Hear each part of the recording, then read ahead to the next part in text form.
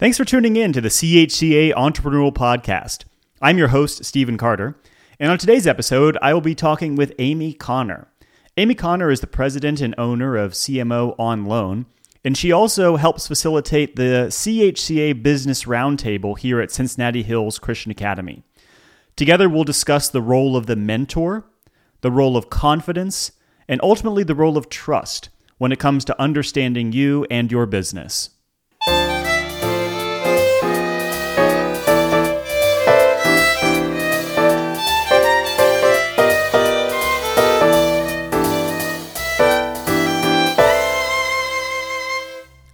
So joining me on the phone is Amy Connor. Amy is the president and owner of CMO On Loan. Amy, thanks for joining me today. Yeah, thank you so much, Stephen. It's my pleasure. So Amy, just tell me, this is a very interesting position that you have, CMO On Loan. Could you tell us a little bit about what that is, what your company does? Absolutely. So CMO is Chief Marketing Officer on Loan, and the whole idea is we help mid-market companies, privately held companies in the Cincinnati, Dayton, and Northern Kentucky area. And what we do is we do the 120-day marketing makeover, marketing jumpstart, so that we go in. I have 6 part-time consultants that work with me. We all have corporate backgrounds, so we're bringing that expertise in a very concentrated way to get companies up and running. And then we come alongside them as advisors after that. So your background is at the IAMS company, correct? Yep. I started my career at the IAMS company when it was privately held, and then we were acquired by Procter & Gamble.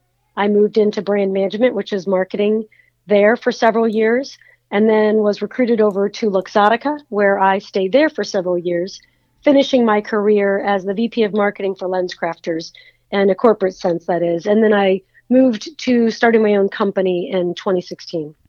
So at what point did it occur to you that, this is something that companies could use, this idea of, loaning out the skills and benefits of a chief marketing officer? Like, how did that idea appear? Partly it came from a lot of networking. So I was so blessed when I left Luxottica. I knew I didn't want to go get another full-time VP of marketing job. It took me a little while to figure that out, but I had some amazing mentors within the CHCA community who were already doing this similar thing. And they would say things like, Amy, you've got a lot to offer. I just think you need to put it into the right spot. And then they'd introduce me to people who are like my clients right now, who are owners of mid-size, which I would say between 5 and 35 million is our sweet spot, but mid-size, primarily business-to-business companies. And they would say, man, I could use your firepower. I just don't think I need it every day. And I said, I don't think you do need it every day. But boy, you could probably use a jumpstart. You could probably use a boost, couldn't you? And they're like, yes, that would be fantastic. Can we work it out? So it was actually pretty organic between advice I was getting from people who knew the industry and the way it worked, and people in finance. It's much more common to have outsourced finance. And I got to meet some of them. And then from the owners themselves. And that has proved true over the last several years. Now, you mentioned that really this came down to a role of mentorship and things like that. And I know that many of our listeners, especially our students, are going to be seeking this idea of guidance from a mentor. And I'm curious, what could you tell us about that mentoring experience, whether it was you being mentored or you mentoring other people, that was so beneficial? Well, first, I'd say it's invaluable. And I didn't learn the lesson of mentorship as well as I wish I would have early in my career. And so now it's a passion of mine to mentor young students because I can give them insight. I can give them access to resources, access to contacts that could help them, because it is still a people game. It is still around trust, especially in privately held businesses in this area. We aren't just going to take somebody off the street. We really would like to know who they are, a bit about them. It's that trust component that you can't just get from a resume, but you do get from knowing people, getting experiences with them.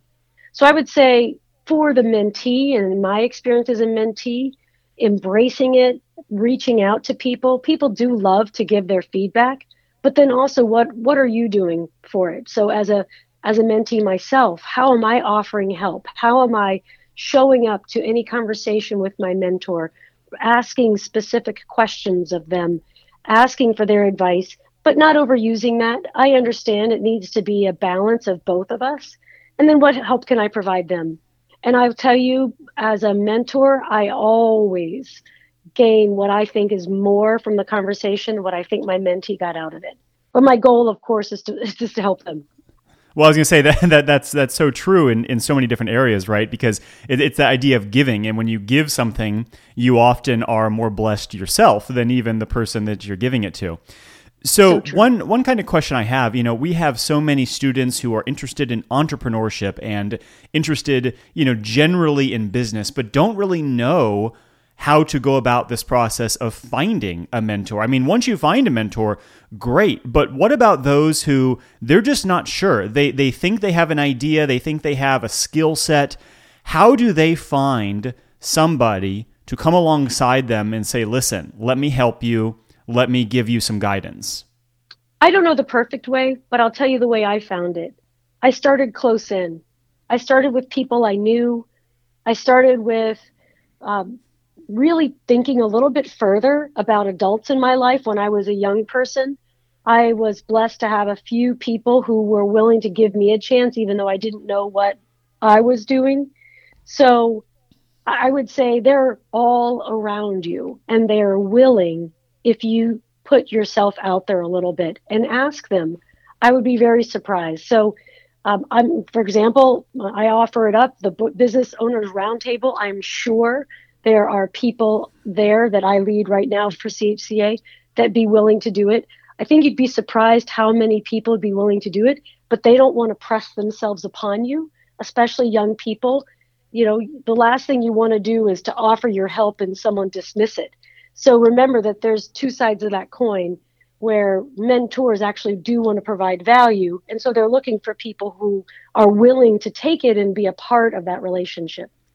Now, could you tell us a little bit more about this business roundtable at Cincinnati Hills Christian Academy? Like, how did this start? What is it? And what's your role with that? Yeah, absolutely. Again, I was super blessed. It was started several years ago there were a variety of Todds and Andy and an Andy in the group, all business owners. And they said, you know what, we need to get around each other, support each other, not necessarily networking or selling to each other, but really lifting each other up and certainly dedicating ourselves to helping each other's businesses and in different ways versus just directly selling. So they meet once a month. Todd, one of the Todds, led it for several years, and he passed it on to me as a facilitator a couple of years ago. So we meet I think it's the second Wednesday of the month in the Welcome Center usually, although we had it in Zoom this week, and it's 7:45 to 9. Welcome to have students. I know that doesn't fit your normal schedule. And we talk about what's going on with our businesses. We often have a topic, and I just facilitate. We're always looking for speakers. We'd love to hear about students. We'd love to use some time to share and to give feedback if that works for them. I had the opportunity to actually sit in on that Zoom call this past week, and I have to say, so I've been to now 2 of these meetings, and it's interesting because you hear the name, the Business Owners Roundtable or the business group at CHCA, but what I witnessed just in seeing that was a group of people who were legitimately interested in helping each other. One of the people on the call was an alumni, and he was talking about his business, and before you knew it, 2 or 3 people were saying, oh, we could use this and we could help you in this way. So I was wondering, do you have any anecdotes or little examples of how you have seen from this group examples of people just wanting to go out of their way to help each other be successful? Yeah, that's a great point about this group. The biggest one is you can hear we all are using each other's services where appropriate. We're sometimes even offering it as complimentary services to help right now. But a lot of times it'll be, hey, I do printing. Well, I can do my printing with you. I mean, as long as it's a good cost comparison, absolutely, I'm happy to do that. There are a lot of business services, like you heard a little bit about title and realtors and different groups that normally work together, and they just banded together. We've got a home builder in our group, and we've got a security system owner. So service owner, and they're working together. So there are a lot of very informal but strong relationships between our business owners, and they happen through meetings like this and just getting to know. And I'd say that's the biggest barrier we have. Is there are so many business owners in CHCA that we don't really know all of them, and we'd love to. Absolutely. Well, and I think the students especially would benefit from that.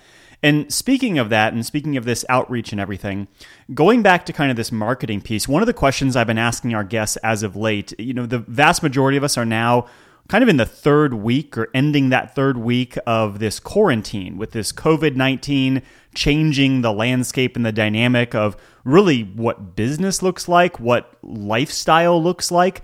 And I'm curious from your perspective with CMO on Loan, what does that look like for you in this ever-changing world we live in now with the pandemic going on? What are some plans you have in place going forward that will enable you to continue your efforts? I would say right now our focus is service our customers the very best we can. My team and I have put together a couple of guides to help. First, how to communicate during this crisis. The second is how to come out with momentum. So we are putting a lot of energy into helping people get focused so that they can come out of this. Understanding with full respect, some companies are closed, and that we understand that for sure. But a lot of ours are kind of in a holding pattern, and we want them to build up now so that when we're coming out of this, they're prepared and they're ready to thrive. So that's a lot of what our focus is.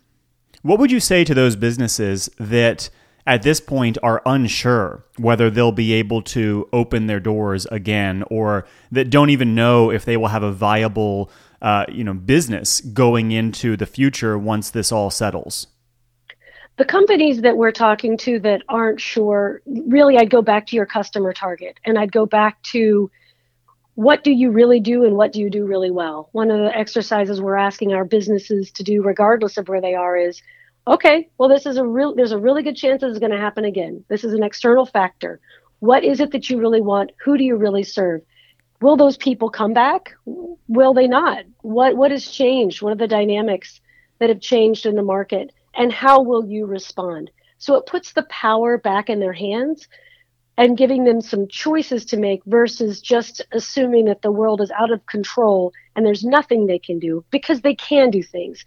They might not like the consequences. They may not like all the choices, but they can still make those choices, which we have heard even for companies that we're working with, which we think are closed. It gives them some inspiration and some hope that they will do something positive in the future. Maybe not exactly what they did in the past. Right. Well, it seems like that inspiration and hope is one of the most important things to have now. Going into a slightly different topic with regard to marketing and your experience with that, many of our students are proficient in this sort of new wave of social media and how social media has really taken over many of these marketing forces, even things like Instagram. Of course, Facebook is still out there, Twitter, all sorts of different media platforms to really begin to market in a different way. And as our students are growing up in a culture that is immersed in this, of course, you and I didn't exactly grow up in a social media culture per se. They are immersed with this essentially from the time they start in grade school. To what extent would you say that is going to be a positive force for our entrepreneurship students going forward to reshape the way they think about marketing in the digital age? Well, I think it's fantastic. You're right. I didn't grow up in social media. I would say for people who are, it's natural for you. You are learning about new ways to do things. You can do it faster. You can balance things better than I can. Just because you know it, you've known it, from the very beginning. The balance for them, and I would encourage them to think about the person first versus the channel that's in front of them. Right now, I'm seeing a lot of people say, I need digital. Well, what about digital do you need? Where is your audience? Truly, where's your audience? And go there, choose the channel by the audience, not the channel because you like the channel, and then go full force. Really understand what are all the ins and outs of that. So I would say for sure, it's great for them. Just make sure they balance that with the knowledge of where the people are. And so when you say look at the person first, you're talking about really their target demographic, right? Yep. And how do you determine that in a social media age? How do you decide where your target demographic can best be reached? Well, it's actually even easier in a digital age. You know who you're looking. Well, first you need to put on paper who your target audience is. A lot of our companies, it's just not a discipline they put down yet.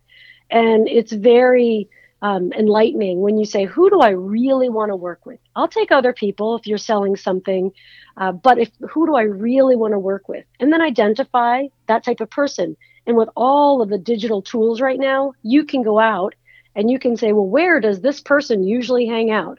So for B2B, a lot of them, they're not on Instagram. They're not on Facebook. It's not, even if they are, that's not what they want to hear. They are on LinkedIn, and a lot more on LinkedIn than they ever used to be.